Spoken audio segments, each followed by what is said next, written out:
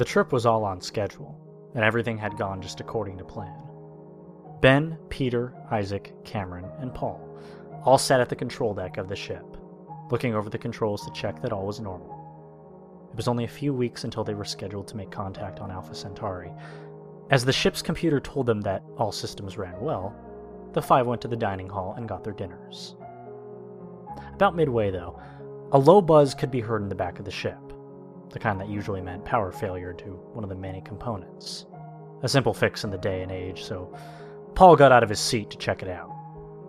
As he stood up, his head banged against a low lamp, creating a great sound and hurting a great deal.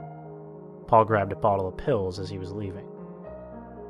The buzz became stronger and stronger as Paul got farther in the ship, higher and higher in pitch and more frequently. By the time Paul realized what component the failure had been in, it was too late to fix. The main airlock had failed. A tempest of sound and wind formed in the ship as all the air was being violently sucked out. It was a miracle that Paul was so near to the Emergency Personnel Assistance Capsule, or PAC, as it was usually called, a sort of spacesuit which delivered all necessary substances to the human body in case they are needed for very long amounts of time. Paul grabbed it and forced his way into the emergency cabinet, which had its own airlock. He got into the spacesuit quite slowly. It slowly dawned on him that he was now alone. There was no way that the others were still alive. He decided to take the spacesuit off and open the bottle of pills. Over the next few hours, he stayed alive with the PAC's food sacks, which could be opened from outside if needed. When he had taken the last of the pills, which he was taking far in excess of need, trying to dull his senses, a sense of mania began to set in. He wanted pills. He needed pills. Paul slowly donned his suit and opened the door. The main lights had failed, and the whole ship was now illuminated by the eerie Krypton neon lights, which glowed a deep, rich blue.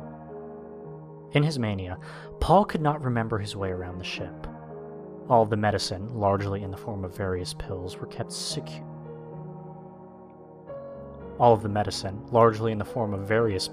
kept securely in baskets around the ship. However, the caps had been ripped off and the contents spilled out. A good portion of them stayed in the hulls rather than flying out of the airlock. Paul first worked his way to the airlock, occasionally seeing something out of the corner of his eye. He found that the manual airlock closed quite easily, sliding shut securely, not that it mattered anyway. As he turned around, he witnessed a gruesome sight. The others, all halfway into their packs, which hung near the dining area, there were many sets all over the ship. They were quite near death, but somehow kept alive by the packs. They all approached Paul, and he ran, in search of more pills.